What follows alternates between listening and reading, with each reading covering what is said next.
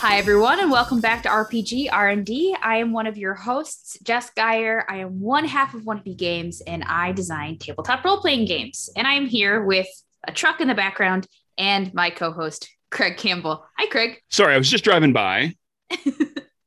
I'm Craig Campbell. I am the owner of Nerdburger Games, and I also design role-playing games and climb mountains on the side. I'm just trying to spice up my life and make it sound like I'm more interesting, but nobody's going to believe that I climb mountains. So yeah, I make games. But we're here with a guest. They wouldn't have known if you didn't say it. Yeah, you're a disembodied voice on the radio, on the internet radio. You could be a mountain climber. But we've got a guest here today. Hi, Joey. Hi, how are you doing? Good. How are you? Pretty good. It's been a little crazy up here. It's snowing real hard in the northeast coast of the U.S. Yeah, bomb cyclone or something like that right now, right? Something. It's like I'm used to nor'easters, but it was like almost blizzard conditions this morning. Ooh, wow. Eesh. Well, Joey, tell us a little bit about yourself. Okay, well, I am Joey Martin. I am the owner and founder of Drowning Moon Studios, which, as many other people who are on the show, it produces tabletop role-playing games and sometimes LARPs, but mostly tabletop. As all of our guests, we're all talking about games, and we're going to start today by talking about a GMing topic. Craig, what's our GMing topic? One shots. GMing one-shot games. One time, you're going to sit down with a bunch of people. You're going to play, run a game. You're going to tell the whole story in one sit down. Might be really good if you're stuck in a blizzard. It could be True. One shots could be 24 hours long.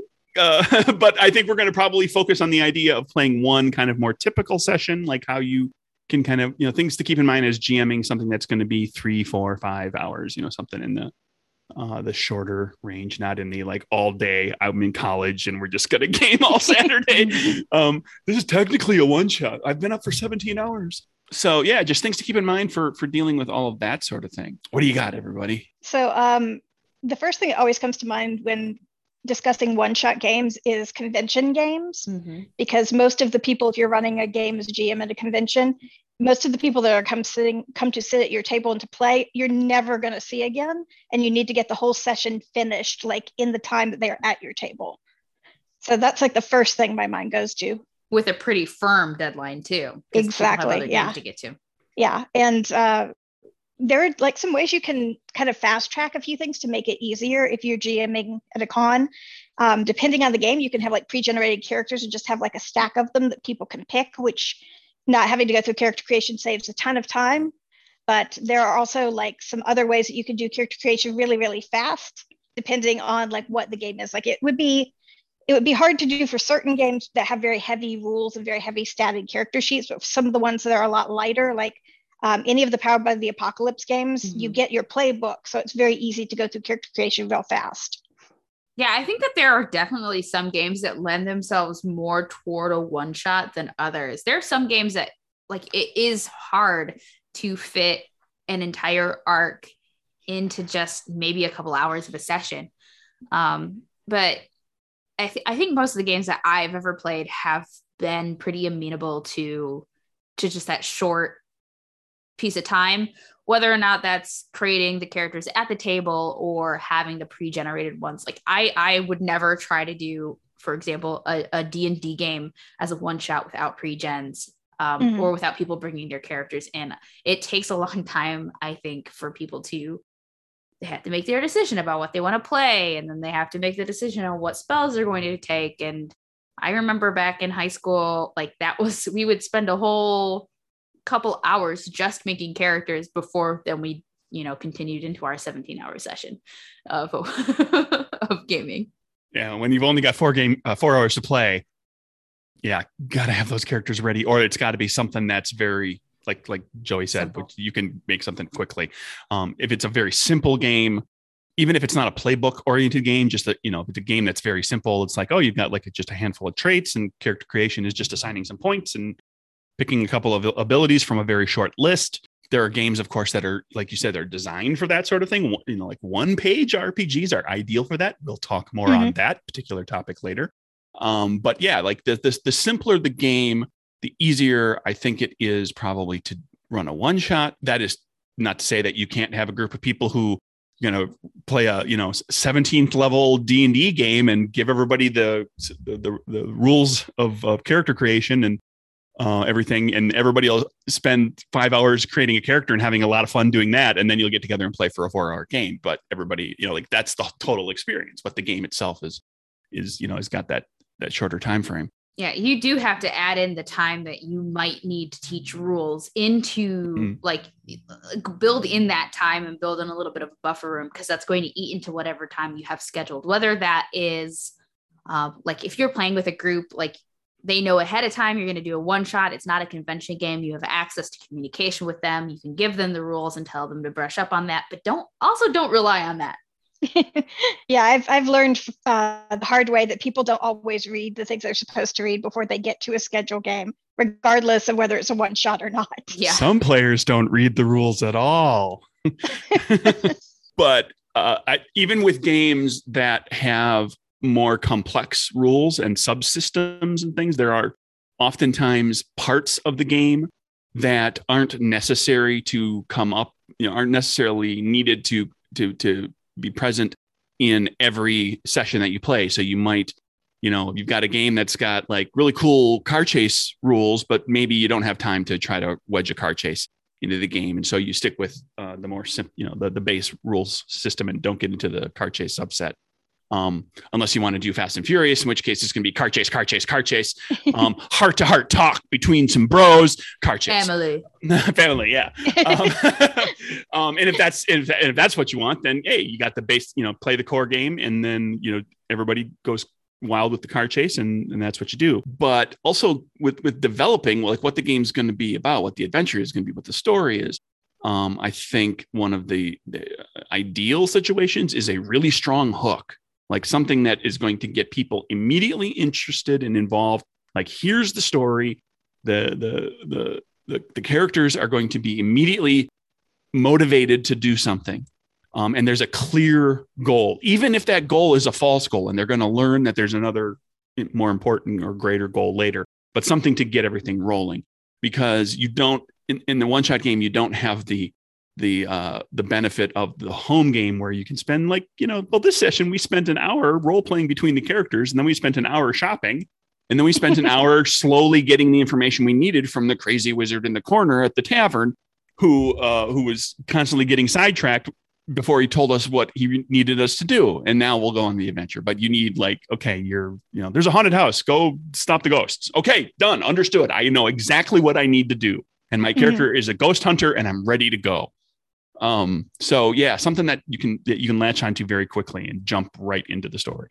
Yeah. Pre-made modules. Sorry, Joey. Pre-made modules they'll tell you about how much time the character should spend before they jump into the actual adventure, whatever information gathering they are going to do. But sometimes doing the info dump, if you feel like you're running a little bit short on time, is okay for those one shots, just for the sake of time. Yeah, I also like having an in media res opening where it's just they not wake up, but they start in the middle of the situation, it's happening the second the game is on, and sometimes that really helps. And to speak to Jessica's comment real quick too, is if this is a home game, or something that you have time to prep for, and it's not a con game, a little here's an email that gives you the basic rundown of the world or what you need to know about the region that your character's in. So you don't have to spend the time at the game table or in the Zoom call kind of doing exposition. You can get the exposition out of the way and kind of set the stage and then be ready. And what Joey said too, that allows you to get to the action a lot quicker. Starting a group in the middle of a fight or an argument or a car chase or, just something that gets them immediately engaged is a great way to get things rolling. And it also gives you the opportunity to introduce the mechanics very quickly and very early. I love it. I've never started a one shot in media res like that, but I'm going to definitely steal that idea.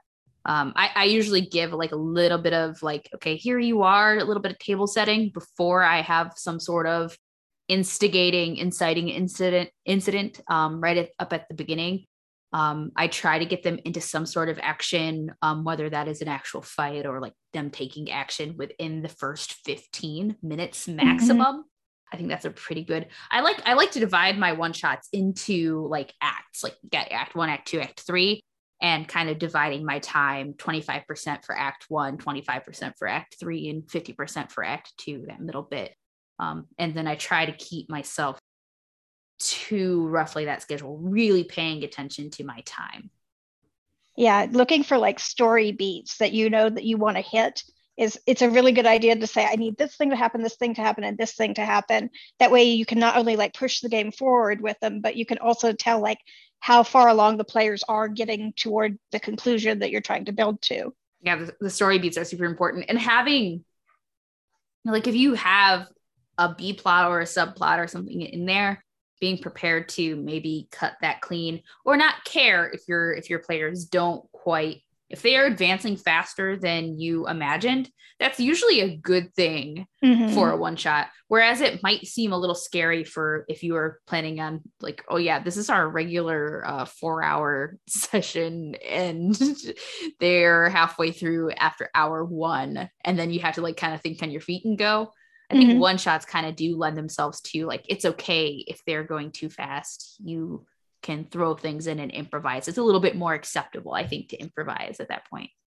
Yeah. Also, like it sucks getting to the end of your time and not having completed what you wanted the players to, like, you know, if they got like 3/4 of the way through and then suddenly it's the end of the 4-hour slot that you had with them and they have to like run off to the other game. It sucks so bad not to be able to finish that for like the GM and the players. Yeah. And if you if they get ahead and you feel like, oh, I'm going to have to improvise to kind of fill out the slot, like that's perfect. You're in the position of actually ending a little before the slot ends, which the players, if it's a con game, the players will appreciate. Yes. Yep. Because it gives them the opportunity to go run and use the restroom, to grab something to eat or drink, to get to their next event, which might be scheduled right up tight against the event that you're running.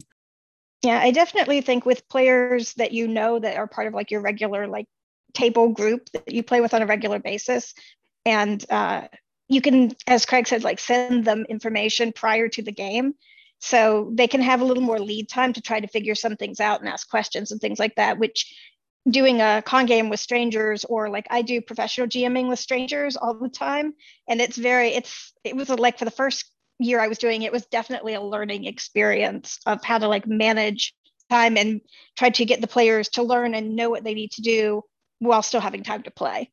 And it's okay to, like, if it's your regular group, it's something planned, having that, like, you go over just a little bit, that's okay. But yeah, it's all time management. I mean, I would just echo everything you just said. There's something to keep in mind too, where we talk about like, you know, good hook, strong opening, get right into it, is on the other end to bookend the story, having a clear resolution. Like, this is the end. We know it's the end. I, as the GM, I'm not fooling you. I'm not trying to goad you into doing something more, especially if you end a little early. Like, players sometimes might think, oh, there's got to be more. We got 45 minutes yet. You know, and if you can come up with something that like, you know, tails that out, you can, but you don't have to. Like in a home game that's ongoing, you might be like, oh, well, the players defeated the baddie. They're like, well, okay, is this the end all be all baddie, or is there somebody else in charge? Was this just the number one? You know, is this the real baddie's number one? And there's still another step to this. You know, if you can set out, like, you know, using that ghost, you know, the haunted house ghost story thing that I mentioned earlier, which is like, okay, there's a haunted house. You're going to go in there and clear out the ghosts. And then you go and you start to play the game. The players discover that there's like one ghost who's responsible for summoning up all the other ghosts. So when that ghost is gotten rid of, that's the clear resolution. This is the point where like there might be a little mop up with some other ghosts, but like the threat has been ended. And making what that resolution is clear at some point. It doesn't have to be clear at the get-go, but it has to be clear, you know, probably by halfway through. The players should know kind of where they're going so that they can plan for it. And if they do get sidetracked, or there's challenges to overcome and they take some time, they know that they've still got time to get to that resolution and they're not worried that they're missing something. Yeah. They've got a goal. It like you mentioned, Joey, earlier, it's so dissatisfying if you can't finish the game. And like you need to also have time, not just for the resolution of the conflict, like you mentioned, Craig, but also for the denouement, denouement. Denouement. The denouement, as denouement. We say. But like, I like to do that by explicitly asking my players to wrap things up, giving their end of the credits. This is what the character is doing, freeze frame. I like doing that because it is a good way to make sure that they are personally satisfied in the ending. But yeah, doing everything in your power to get to the resolution, because if you don't do that, you didn't finish your one shot. You didn't get your goal. And yeah, that's a sad thing. It's good to have, if there's clues that are going to lead to the final scene, it's good to have what you've prepared have some flexibility built into it. Like they need 3 clues. They need 3 things. They got to figure out 3 things in order to get there. Well, those 3 things can be figured out in ideally a plethora of different ways, like a number of different ways. They might discover 2 of the clues at the same time, right toward the end, because time's running a little short. So that's okay. That's not cheating. You don't have to give them a different scenario, a different challenge to find each of the 3 clues. If you got to get past it because time's running short, well, they find the last 2 clues in quick succession, or they don't. Like if you're playing a Baker Street game, for example, in Baker Street, you're literally finding clues and divining clues and trying to figure out a mystery. And if you don't do that within the time frame, because there is kind of a mechanic built in for like what happens if the players aren't getting there at the time that they need to get there. Well, maybe the villain, now they've gotten everything they wanted and they're going to do their monologue. And now you get to that final, like they have one last shot, but it's going to be way harder for them because they didn't get there. Like you can always kind of get that to happen while also not playing with kid gloves. Right. You didn't stop the crime, but you can still get the villain. Yes, exactly. I actually really like games with mechanics that do things like that. Like I love clocks in games. So like, you say, well, you have this much time and then this happens and this much time and then this happens. And when the clock is full, that's the resolution. You just have to make sure the players are informed that's what you're using. Yeah. And again, picking the right game for what you're trying to do as well. Yes.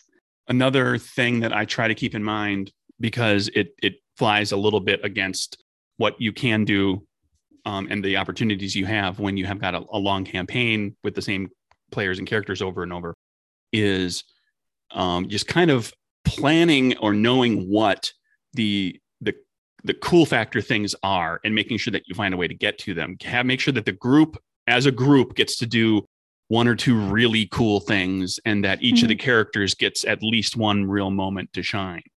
For character reasons, and not just because they happen to be the person in the situation, in the way, to do their character thing. Like you got the sword fighty guy, make sure the sword fighty guy can do some sword fighting. You got the manipulator woman, make sure the manipulator woman has a chance to pull one over on somebody. And get those things through. And so that when they get to the end and they have the wrap up, you're not suddenly trying to jam a cool factor moment in, because hopefully they'll all win and it'll be a big group celebration, but you're not trying to suddenly pay off 2 or 3 other characters who haven't had their moment in the sun yet, which can feel forced sometimes. It can extend the sequence. It can possibly cause you to bump up against your time slot. Yeah. So it's one of those things to keep in mind, is know what, and for pre-gen characters, that's great. Always this, I know this pre-gen character does X, Y, and Z. I'm going to make sure they get a chance to do one of those things in a really important way, and just plan for that for everybody. Ideally that all happening within the middle bit rather than delaying it until the last quarter. Try to get it done in Act 2 if you're doing a 3-act structure. I like to, at the beginning of the game, to ask the question of players, it's like, what do you want to do in this game? Like if you had one thing you want to do, what is it? And that really helps me kind of drive their individual wants and kind of seed them throughout the story. Just explicitly saying, hey, what do you want to do? Works so well. And you never know what the players will latch onto with this character that they've just been introduced to, potentially too. Mm-hmm. You've got a character that like does like X, Y, and Z cool things, but then they have this one piece of gear that for some reason, like the player's like, oh, my character's going to use this like crazy. I'm going to just constantly, I've got a play test running where there's like a hoverboard thing. And like one of the players was like, I want to just play with my hoverboard all day long. I want to do cool stuff with the hoverboard. And all it in the game rules, it's like it's just a piece of equipment that costs a thing and it does a thing and it like a little short description.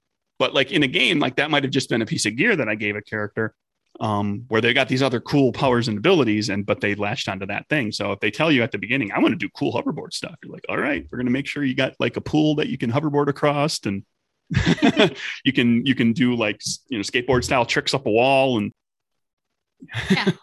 beat somebody over the head with it, whatever it is they want to do with the with the hoverboard. And speaking of character moments, one of the consequences in a lot of games is the possibility of a character death. But in a one-shot, that's not always a great consequence because it requires making a new character. Jesse, just send them home, right?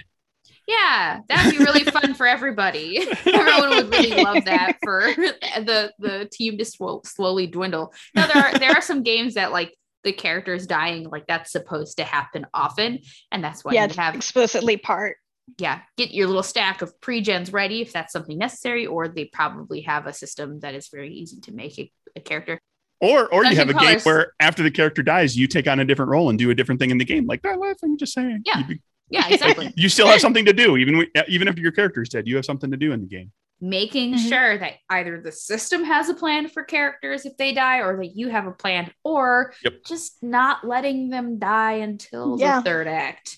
Like, I think a good time for people to kind of sit and enjoy if their character has died is 15 minutes is the maximum I would ever want anyone sitting around and just kind of observing at the end of a game.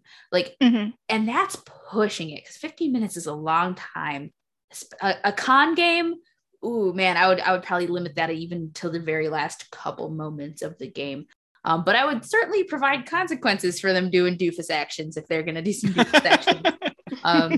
Like, it doesn't mean everyone gets off scot-free and can do whatever they want. But yeah, just making sure that you do have a plan in case they decide, setting off this bomb in this room while I stand right over the top of it is a great idea. Making sure that you do have a backup for that.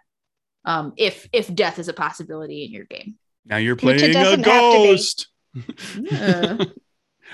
Yeah, the thing is, it doesn't have to actually, if you don't want the death in your game, just if the system that you're running with allows for character death, then whenever the character that is in dire straits gets close enough to dying, you can always have, like, say the villain does his monologue and then jumps out the window or something.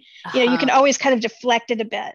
Or like, for instance, the game that I wrote, Follow Me Down, is a one-shot game explicitly designed where the characters cannot die because they're already in the underworld. So where would they go? The underworld.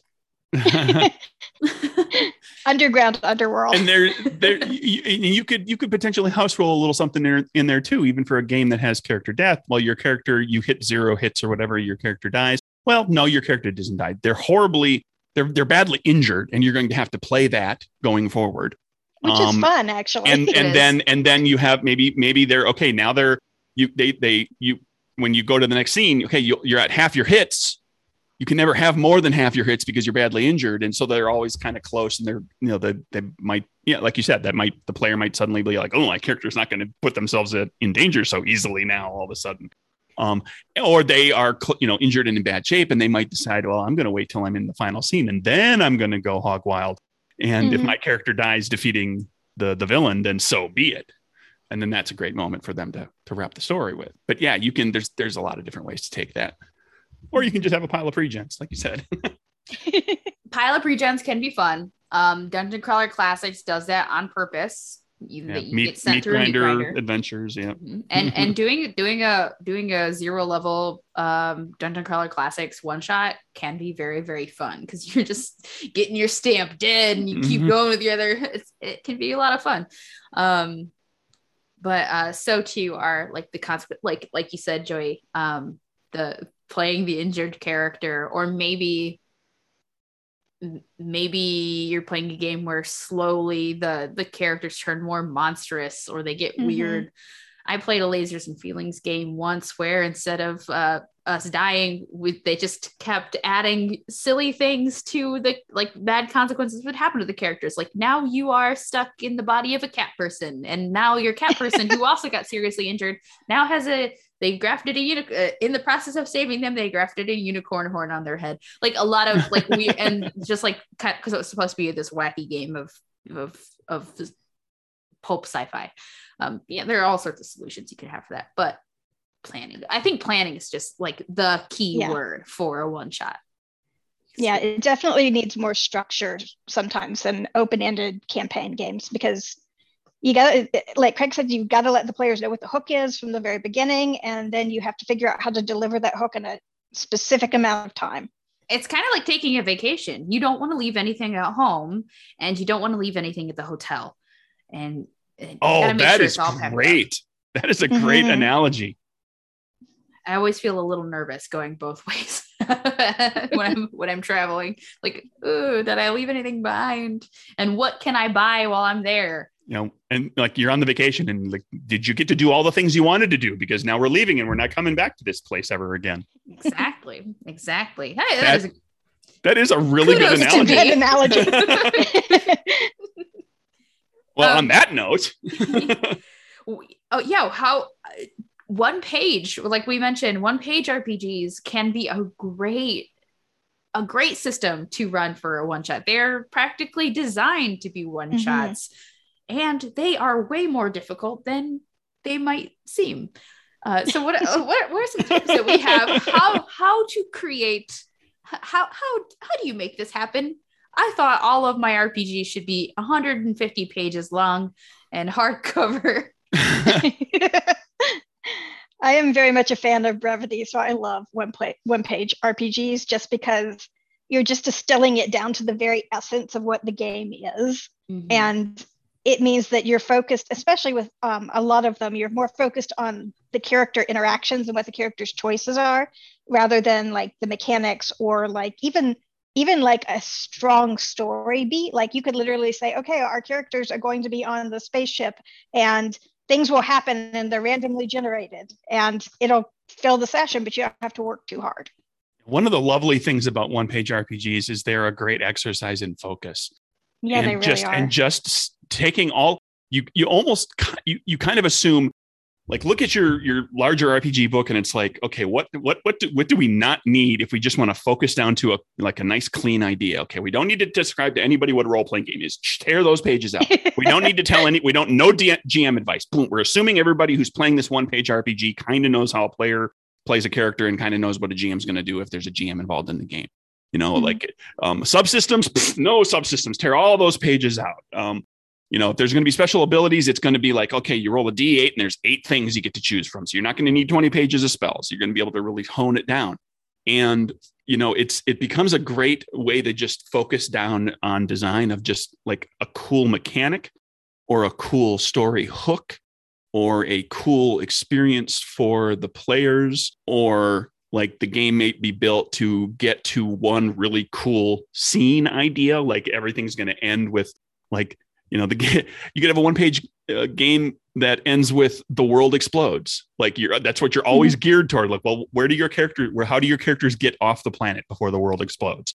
Yeah, a good one-page RPG does one thing well and doesn't do anything else. Like it doesn't matter. Like if you're playing Lasers and Feelings, you don't need ship mechanics to know how to pilot a ship. You just roll your lasers or maybe your feelings. It depends on what's going on. It depends on the ship. It depends on the ship. You don't need 30 pages of lore because everybody has seen a bunch of science fiction on board a spaceship TV shows and movies. So people are just going to latch onto tropes from those and make the game that they want to make. It's like, is it going to be Star Trek-y where you're exploring and stuff? Is it going to be Save the Universe? Is it going to be, you know, interpersonal relationship, but some weird space alien shows up? You know, you can just pick the trope that everybody already kind of knows and just have the game be about that, or have the option of like, you can take it in a few different directions. Yeah, I got my start basically exclusively designing one-page RPGs or very, very small games.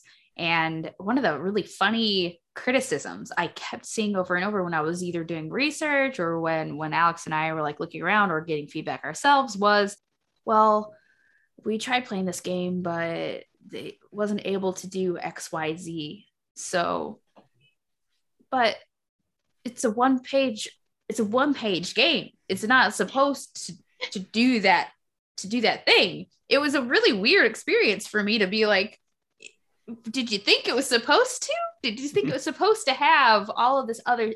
It's one page. Poems sometimes don't fit on one page. Mm-hmm. It was a very strange criticism. And I think definitely if you're getting any kind of reviews that say like the mechanics of this aren't very good because they can't blah, blah, blah. Don't worry about that. It doesn't matter. You just want to make it. One-page RPGs are great for having a good time doing the one thing. And the pitfall of that being, just because it's on one page doesn't mean that you aren't trying to fit too much stuff on a one page. If you find yourself resizing your font to be 8 points, there's no white space whatsoever on your page. I'm using 6.5 Calibri. The one page RPGs had like this huge moment. 1/4 inch margins. Yeah. They had this huge moment, and like the one page RPG that was like, yes, that is the it needs to be one page. If it needs to be 2 pages, make it 2 pages. Don't fit yourself into a box if you don't actually, end up there. You want to make sure that it's legible. Just because Honey Heist is exactly 1 page doesn't mean your game has to be exactly 1 page too. That's just something I've seen. I have also fallen into the trap of doing.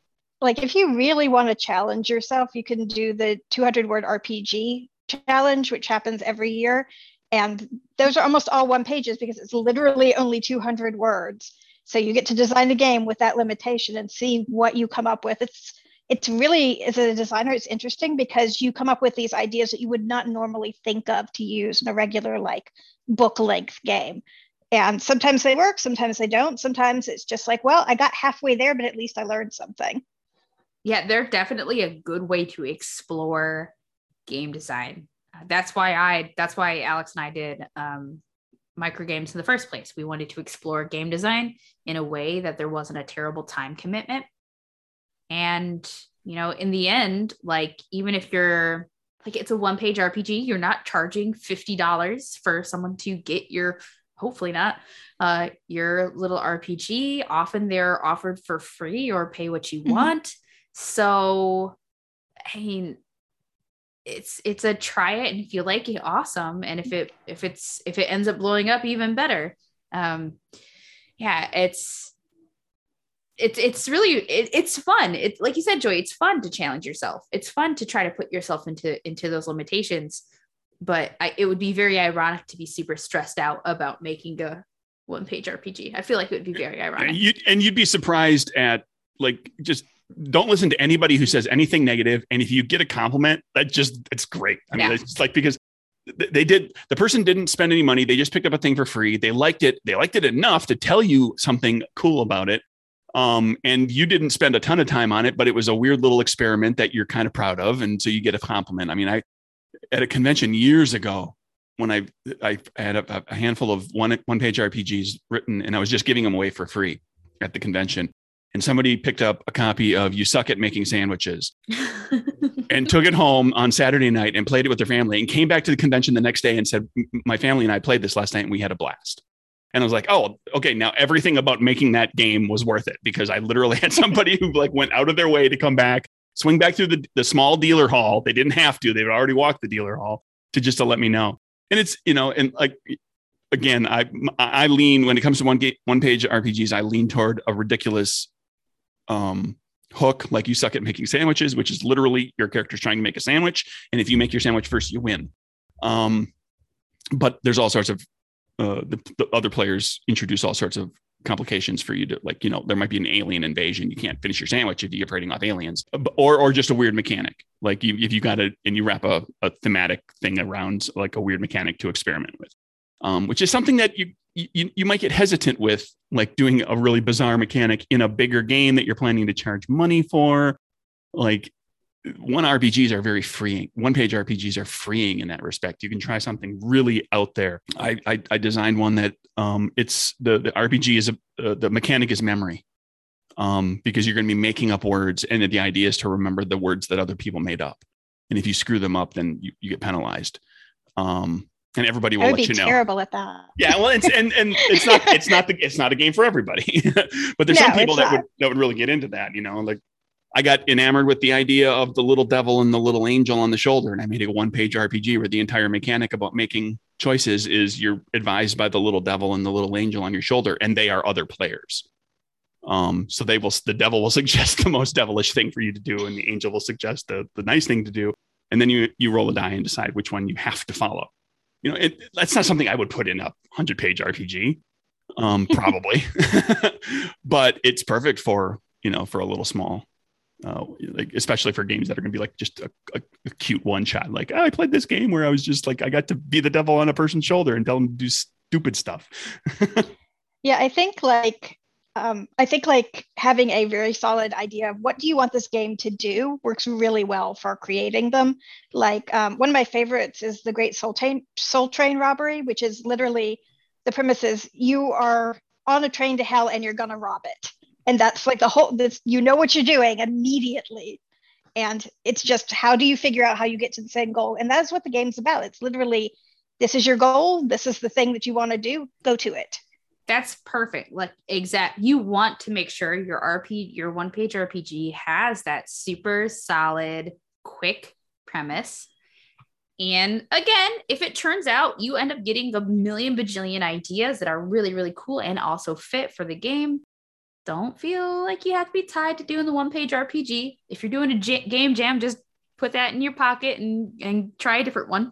But yeah, having a solid premise. So how do you come up with a solid premise? Go ahead. Sorry.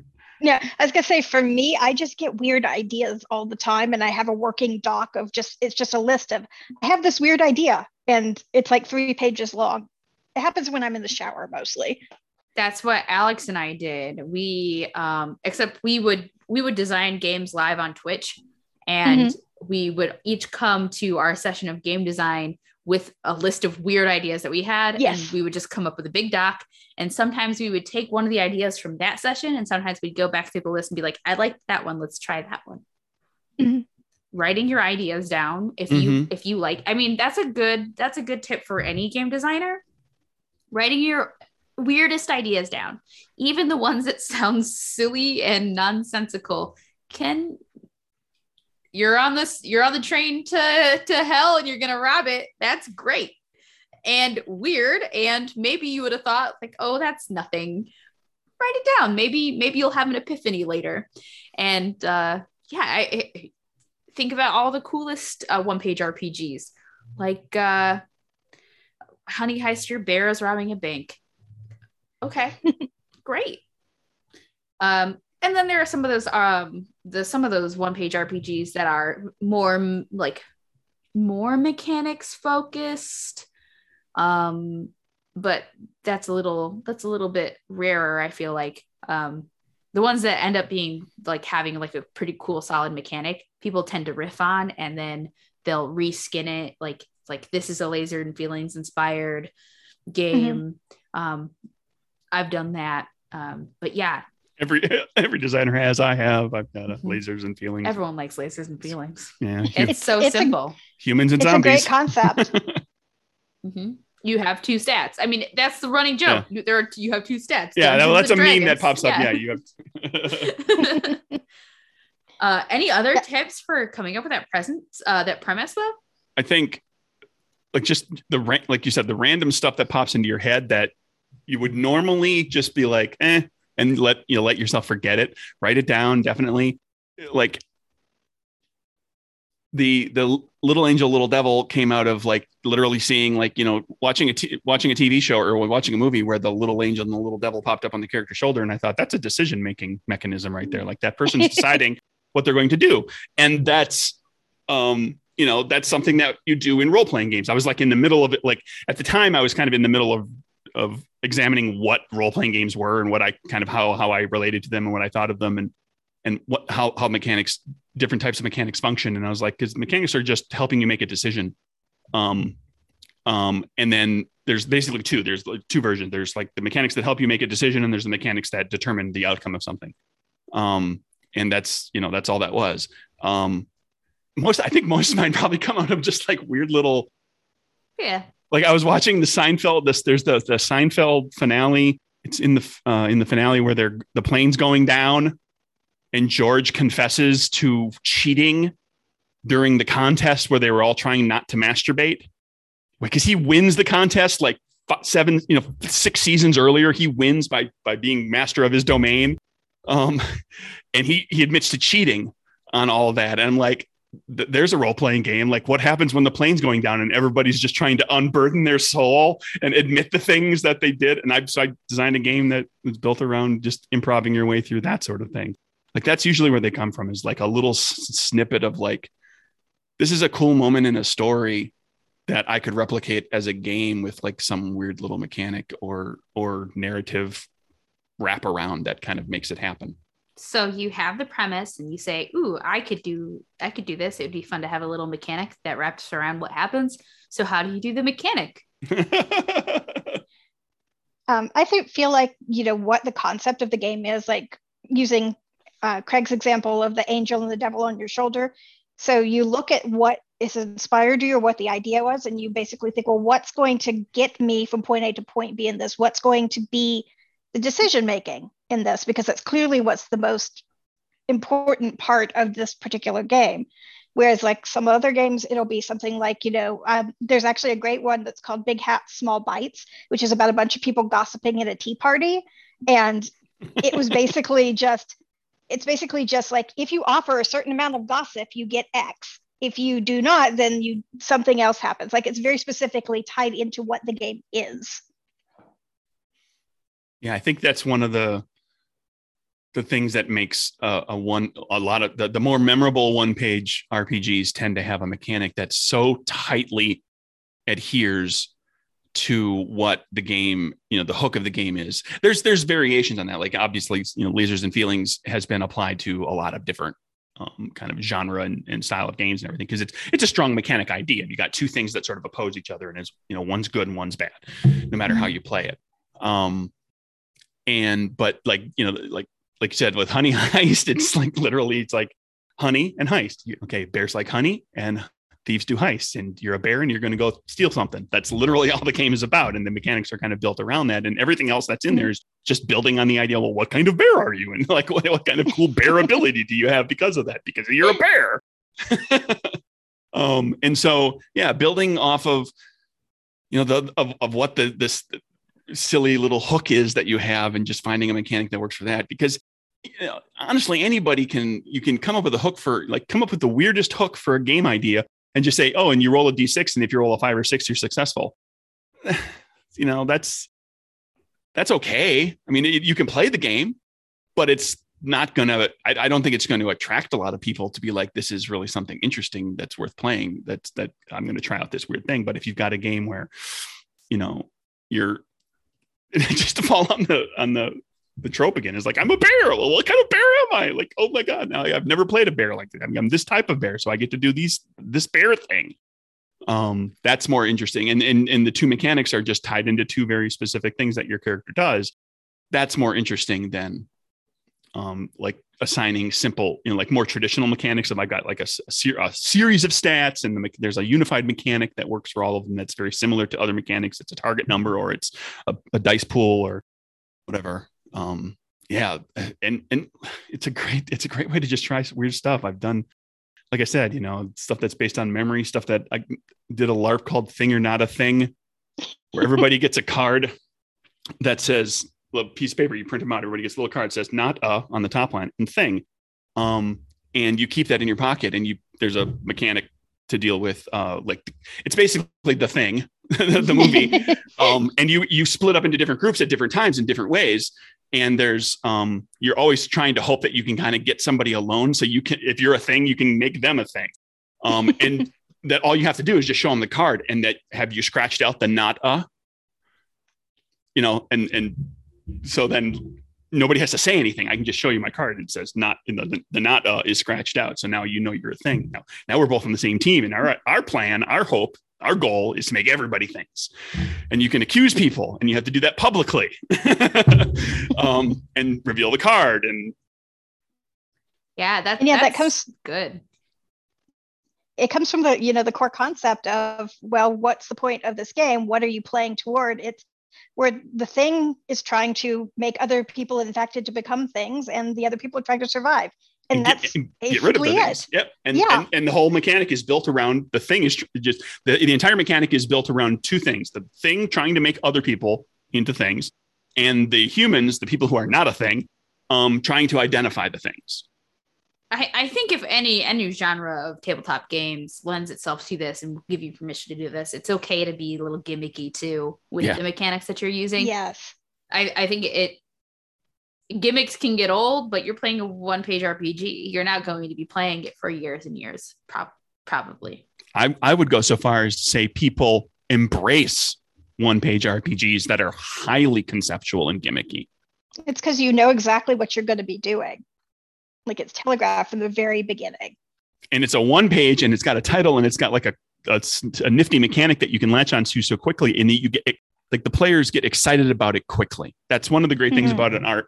Like, I can pick up a 150 page RPG, and like, I might think I'm going to like this, but I'm not really going to know until I dive into it a little bit. One page RPG, I probably know in the first 2 paragraphs. I read the title and I read the first couple paragraphs, and I've got a good idea whether I'm going to like this or not. Mm-hmm. So you have your idea, you have your mechanic. How do you have one page? Let's say you are limited to one page because a wizard cast a spell on you. Now you can only write one-page RPGs. How do you explain the mechanic and the premise in as few words as possible? Like, how do you master the precision of a one-page RPG? Honestly, practicing. Just write it out in long form, write as much as you want first, and then pare it down and see how well you can keep it clear, the amount of paring down and removing things. If you are able to do that and it's still clear, then you kind of have your answer. You're like, I've distilled this down to the very essence of what this game is about. One of my watchwords for game design in general, and definitely for one-page RPGs, not watch word, but watch phrase, I guess, is assume your audience is intelligent. Yes. Assume that they will make the connections. You don't need to spell everything out, which is why I said you can tear out the what is a role-playing game section. You don't have to tell people how to GM. The only GM stuff you need to include in there is the stuff that's important to that specific game. Here's a random table. Here's how you resolve the secret conflict at the end that the players, don't know about. Just cover that stuff. You don't have to get into a ton of other things. So just assume that your players are going to read this, and even if they don't figure it out perfectly, you've probably given them enough of an idea of how everything's going to go that they're going to try to play it, and they're either going to figure it out as they play, or they're going to maybe get it a little wrong and still have a good time because it's about bears stealing stuff. Because it's a goofy premise, and they haven't put a lot of money into it. They've just spent a little. They played it for maybe 2 hours. Like the enjoyment factor that they get out of it for the monetary investment and the time investment is good. All right, I got a pitch now. Okay. Uh-oh. Mm-hmm. It's a game. You can probably do this in one page, but don't hold me to it. It's called Spell It Out, and you are wizards at a Scrabble tournament. All right. That's all I got for right now. But obviously the mechanic will involve Scrabble. Okay. And the title is going to have the word spell it out on tiles that are all kind of cockeyed. Like they're going to be on like the little tray, the little thing that holds them all. Yeah. I can't do that graphic design, so it's going to be cockeyed. Yeah. Something simple. I mean, so what I would letters on squares. Yeah. There's probably a Scrabble tile font out there. Yeah. What I would do with that concept is I would say that using Scrabble tiles, you have to make a word that's not a real word, but you have to make it kind of believably sounding like nothing that can't be pronounced.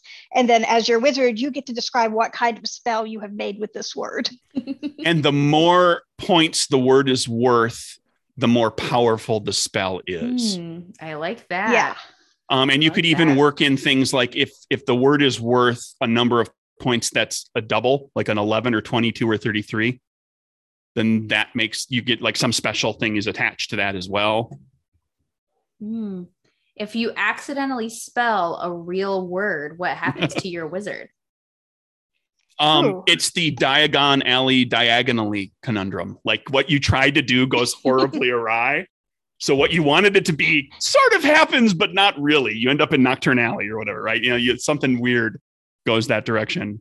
Not to, I mean, accidentally make up a real world. Do you have to have a dictionary at the table? I think people have their phones available. If you play Scrabble, you do. Dictionary.com. Yeah. Yeah. I think the other wizards are. I mean, it can happen. Like, what if you're playing with someone who doesn't know what a quark is and they think that they just invented this cool new word? I mean, if you talk to it's kind of cute. It's going to be worth a ton of points. Yeah, children all the time will make up a word and turns out they're swearing at you. That's true. You have to describe a baseline of language. What language, are you using? Everybody use a common language, because that, could complicate things if somebody's multilingual. So just a quick pair, a couple sentences on that. What else could that game be? What are the wizards doing? Oh, they're playing a Scrabble tournament. Okay, they're specifically playing a Scrabble tournament. So when they put the tiles in, the spells go off. So you need to have the spell effect needs to. Does the spell effect? Maybe it takes away some of their affect another wizard and cause them to have to give up a tile or lose a tile or something, some downside. Or you could think like a magic show, and it has to have some sort of noticeable, like entertaining effect. Like, I've turned this bowl of marbles into jelly or something, something that's really obvious to the audience, quote unquote, because if it's a tournament, clearly there are people who are watching it. That's true. Are you out to defeat the other wizards, or are you out to be entertaining? Like if you made it a reality show, then there needs to be some sort of entertainment factor that's part of it, right? Yeah, there needs to be a story. See, yep. I need to. I mean, I guess with a lot of one-page RPGs, you rely on the players to come up with their own story. Which, I mean, a lot of one-page RPGs kind of transitioning away from the Scrabble game here. A lot of one-pagers have like procedurally generated, like you roll a random thing and it creates the premise. Why do you think that that's so popular? Replayability.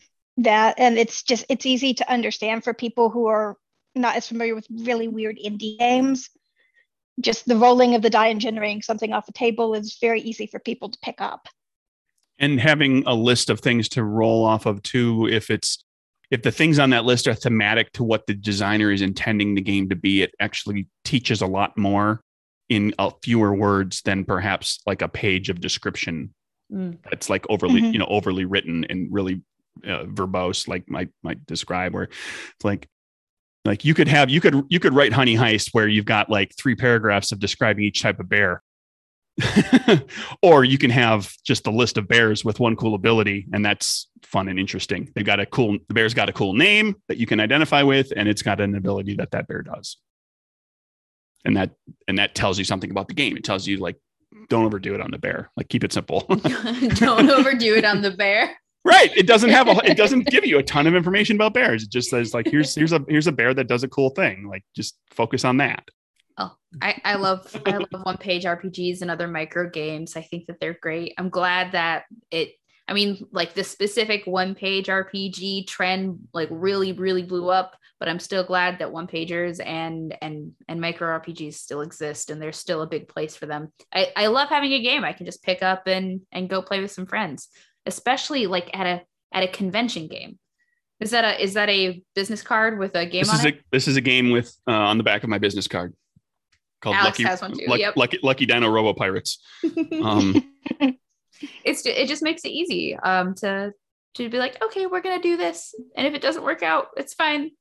And also from the design standpoint, and just the relatively limited amount of time that goes into designing a game like this, it's a great tool for trying out collaboration. Get together with somebody and brainstorm ideas, like we just did with Jess and Spell It Out. Like you could like, I'm not sure exactly. I've got this neat idea for a game and I'm not sure to go with it. You mention it to your friend and they're like, oh, you should do this. And they're like, now the two of you are off and running. And next thing you know, you've got, a page worth of information and you've got a game that you can try out. And the mechanics you can always use. Maybe something really speaks to you and it evolves later into a larger game. We did that with our second ever game was called My Mecha Has Shark Arms. And it had a mechanic that we liked, and we ended up using it in a different micro game with some tweaks. And now it has just evolved, and now it is the basis of the system that we're using in our newest game. So just because you put it into your one-page RPG doesn't mean that it's done forever. You can always make tweaks or even borrow it wholesale and build on it if you really want to. Yes. Mm-hmm.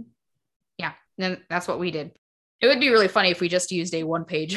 We just used the My Mecha Has Shark Arms mechanic, which is it's like blackjack kind of thing. Yeah.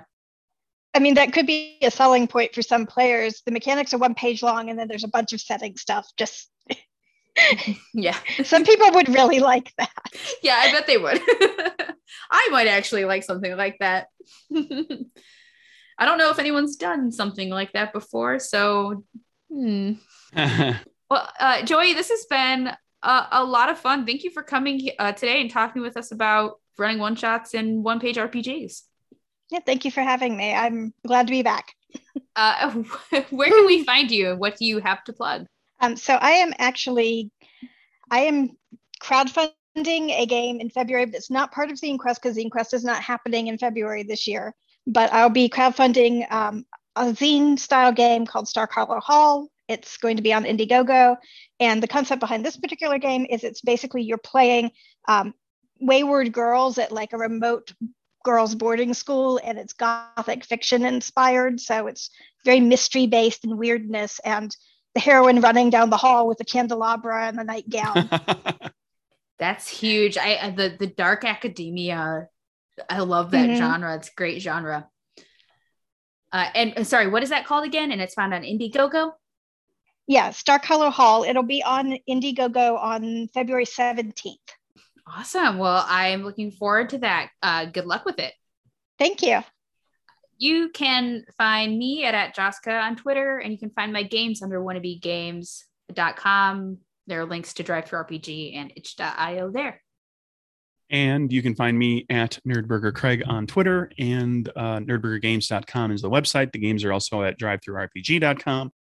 If you want the fancy schmancy version of either Capers or Good Strong Hands, they are on DriveThruRPG, but they are also on my website in the web store, and they're better books. They're sewn bindings, offset print runs, really nice, and they cost the same amount as the thing at DriveThruRPG. So check those out. Thank you to Steph Sachs for Avel, which is our intro and outro theme song, licensed under Creative Commons. Thank you for that. And thank all of you for listening, and we'll see you back here next time. Bye. Bye-bye. Bye.